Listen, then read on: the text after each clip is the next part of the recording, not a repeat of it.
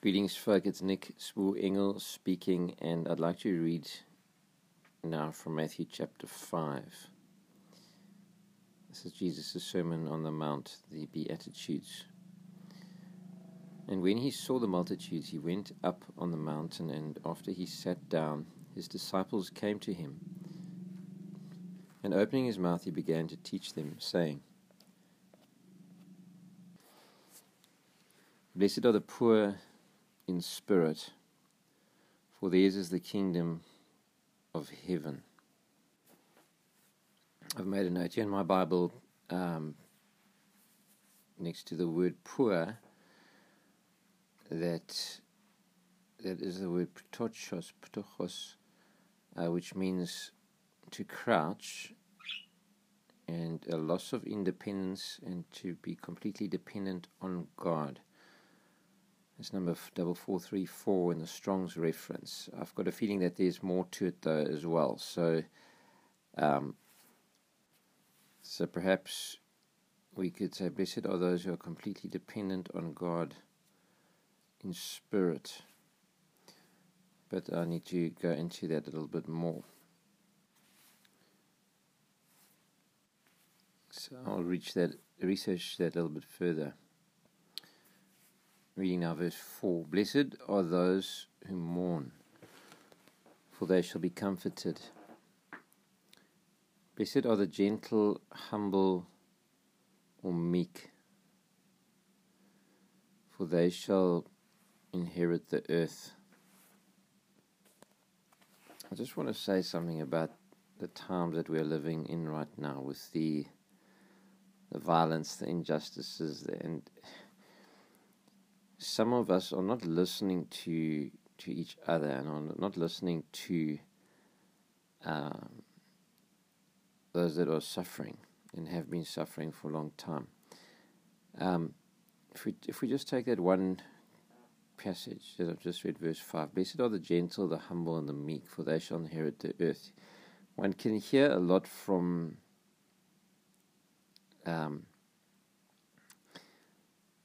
the tone of somebody's voice, or the sarcasm, or the way that they speak. Certainly there were times when Jesus felt righteous anger and overturned tables and got angry, but that was driven and motivated by a sense of injustice. So that righteous anger fueled an action which drove the money changers out of the temple, where they were making God's house, as it were, a house of merchandise. And I think today one of the issues that we're facing is the issue of financial prosperity, that it's those that have that are oppressing those that have not. And so if we look at Scripture, Jesus is consistently saying things like, the Spirit of the Lord's upon me because He's anointed me to preach the gospel to the poor. If we just look at just a couple of passages about the poor. I'm going to read from Job chapter 30, verse 25. Have I not wept for the one whose life is hard, and was not my soul grieved for the poor and the needy? Okay, so it talks there about not just seeing and thinking and doing and helping, but it talks about actually being grieved and feeling the emotions of the poor. I just want to say something that happened to me yesterday. So yesterday I taught the music lesson in the morning, and then on the way back there was a guy, a poor brother, that came to my window, said, and he needed food and stuff, and so I began to engage with him. So he began to share his story with me, and his mom was in hospital, and there was a whole lot of stuff going on in his life. He was battling for money to get to the hospital. He had to support a sister, and there was a whole lot of stuff going on. So let's pause a moment again. What's happening there? Why am I switching now? Why have I switched from reading out of the Beatitudes in Matthew, then to reading from Job about the poor? And now I'm telling you a story from my life about what happened with the poor guy. So there's a thread running through, and what is happening in our world. The poor are suffering, and I want to say something now, and I'm going to speak it and say it like it is, which I have not. I've not really addressed the race issue publicly head on. I've spoken about justice and righteousness and so on, but this was a black brother. So part of the reason why he's poor is because he's black. Now, we're in South Africa here, so we've got a historical system which was evil, the apartheid system, and people were poor, so I was wealthy. When I say I was wealthy, I was part of a group of people, and I don't feel guilty, I don't feel ashamed of being a white person, but I did grow up with privilege in a lush, leafy green suburban area, and I'm still today relatively comfortable compared to many of those that are suffering around me. So nothing has really changed radically for me since that era of the apartheid system. And I also want to say something about systems, that systems are living things. So I'm going to use a phrase now which might seem radical, but the apartheid system was living inside of us. Why did we, as white people, call black people let's give an example, in our homes? So a lot of us were taught or called an older black person girl or boy. As in our domestic workers, we would call them, even if, let's say I was 10 years old, a white person would call their maid girl and and their gardener boy, even if the child was 10 years old and that maid or domestic worker and that gardener were 60 years old. I just want to say something about my own parents, so that if they listen to this, they don't feel like I'm speaking about them. And my personal experience was not that case, but I'm speaking for us collectively as white people linked to that system. I just want to read a passage or a number of passages about the poor. So I'll start in Job. So Job was just speaking about the poor. In chapter 29, verse 12, he writes, "Because I delivered the poor who cried for help, and the orphan who had no helper, the blessing of the one ready to perish came upon me. And I made the widow's heart sing for joy." So this is God's heart. The prophets are always ranting and raving about how we treat the orphans, the widows, the foreigners, and the poor, those four categories of people, because they need advocacy. They need a voice to speak for them, because they don't have their money and to buy, as it were, quote unquote justice. Verse 14, "I put on righteousness." This is Job. The King James actually says,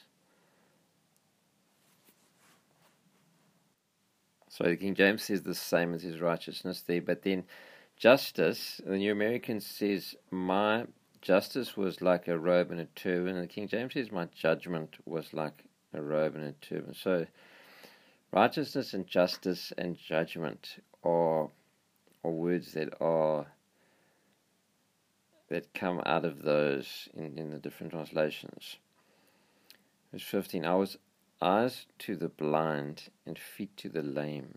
I was a father to the needy, and I investigated the case which I did not know. So defending, so human rights lawyers, for example, or social workers, or those that work in social justice to advocate for the poor. This is speaking about those people. Okay, I'm going to move to the next chapter now, chapter 30, verse 25. Have I not wept for the one whose life is hard? Have I not wept? So we need to be weeping, folk. We need to be allowing ourselves to be affected by these emotions around us and not just be clinical and cognitive in our brains. Our hearts need to be involved, our emotions. Also want to say something about the emotions in the flesh. Sometimes we confuse or we mix them up. We are not to be ruled by the flesh, but the Bible doesn't say we are not to feel. Emotions are part of our spirituality, and it's actually it becomes a driving force for healing. Jesus felt compassion and he healed. He was touched with the feelings of our infirmities. So compassion and mercy have to do with our emotions, and they actually are positive things when they come from being affected by somebody who's suffering, because they motivate us to act on their behalf. So was not my soul grieved for the needy? When I expected good, then evil came. When I waited for light, then darkness came. I am seething within and cannot relax. Days of affliction confront me, and I go about mourning without comfort. Another translation says, blackened but not by the heat of the sun. I stand up in the assembly and cry out for help. So it speaks about us doing exactly what I'm doing here, speaking up and sending it out into the open square and letting people know about it as God works inside our hearts. I just want to pray. Father, I just pray that you touch us, touch me. Use these words as we listen to you, Lord. As we listen to your word, let us be touched, let us be moved, Lord. Let us not just be in our heads, Lord, but let our hearts be affected by your word, by those that are suffering around us, so we can be relevant to the society and the age that you've called us to and that we're living in right now. Okay, going across to verse 13 of chapter 31. If I have despised the claim of my male or female slaves. So we need to be paying a just wage. We need to be listening to those that work with us, that work for us if we are employers. So in 1989, my spiritual father, Peter van Niekerk, challenged us at a church camp, and he said, are we paying a just wage to our domestic workers? We were a white church basically at that time, and he was challenging us. We were living in a lush leafy green suburban area and in Westville, and that was the challenge that was issued to us. One of the challenges. Other questions that he asked us were, does the image of God have something to do with the color of our skin? Is there such a thing as an unjust law? Is the church accountable for justice in society? And what color is justice? And fortunately, we also addressed. He also addressed words in terms like civil disobedience, because at that time we still had the part, we were still in the apartheid system, and the law was unjust. So we had to look at, where does that law go against the word of God. And we are told to obey, in the Bible, to obey governments, as long as, except for where it directly goes against the word of God, then we are to obey the word of God. So, but that's a whole nother section. So I want to focus back now again on the present and on these passages on the poor. So I'm reading out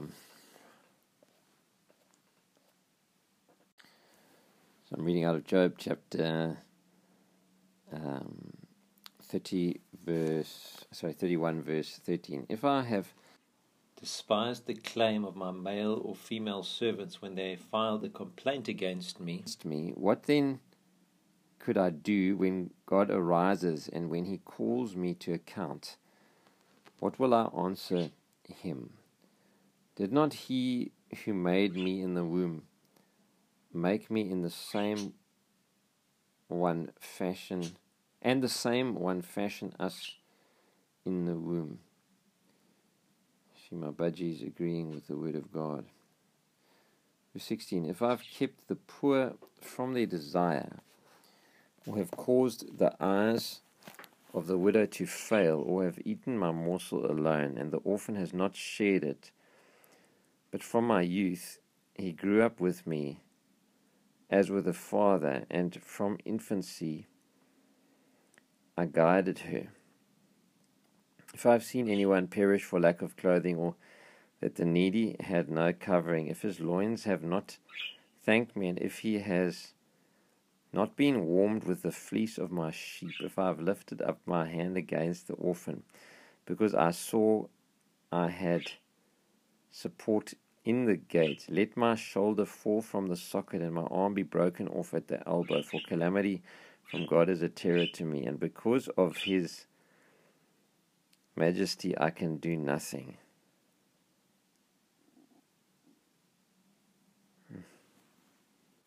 Okay, so there's more there, but so that's a strong challenge to us. But let's move on to the next passage. And folks, let me just say something about what the Word of God does inside of us. So the Word of God is not always comfortable, and I think Jamie Buckingham said the truth will set you free, but first it may make you miserable. So just because I'm feeling uncomfortable when I read certain parts of the Word of God, doesn't mean that God isn't working inside of me. So our emotions are part of this thing. So let's read on.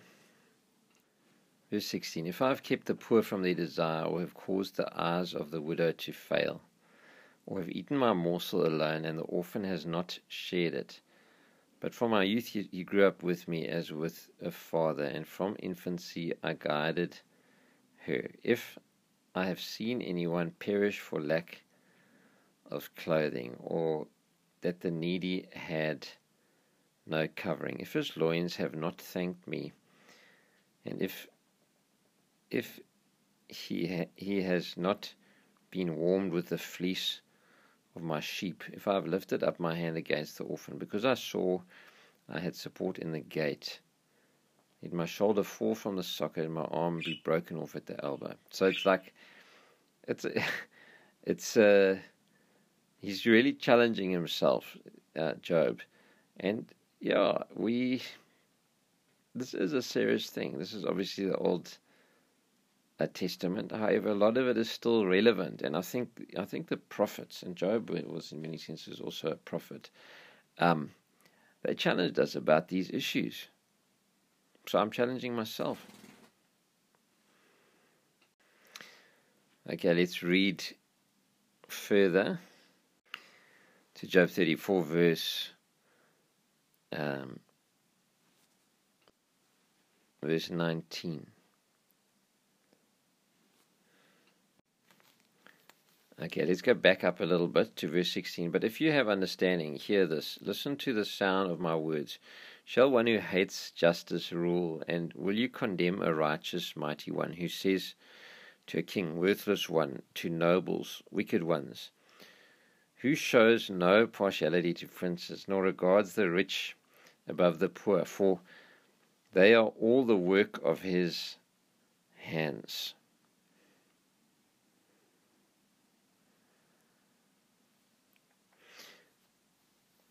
In a moment they die, and at midnight people are shaken and pass away, and the mighty are taken away without a hand.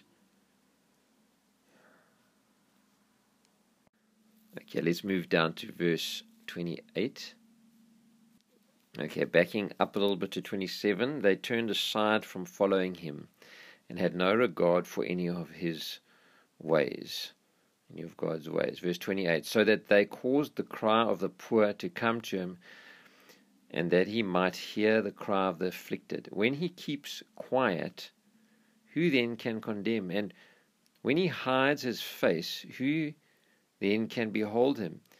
That is, in regard to both nation and man, so that the godless men should not rule, nor be snares of the people. In other words, we cannot keep quiet, we cannot be silent. I want to read a quote from, I think it's Reinhold, not Reinhold, it's a quote about speaking up for people, and it says they came for the communists, they came for the different people, and there was no one to speak up. I just want to read that quote. I just want to read a quote by Martin Niemöller. He lived from 1892 to 1984 and was a prominent Lutheran pastor in Germany. He emerged as an outspoken public foe of Adolf Hitler and spent the last 7 years of Nazi rule in concentration camps. He is perhaps best remembered for his post-war words.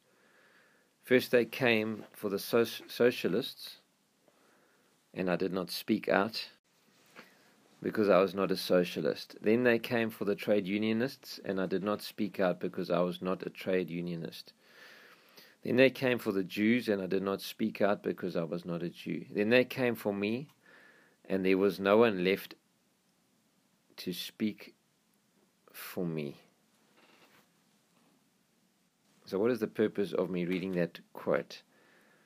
If I'm not speaking up for somebody who needs a voice, who needs somebody to speak for them, firstly, I'm being unjust towards that person, and secondly, eventually when I need someone to speak for me, nobody's going to be speaking up for me.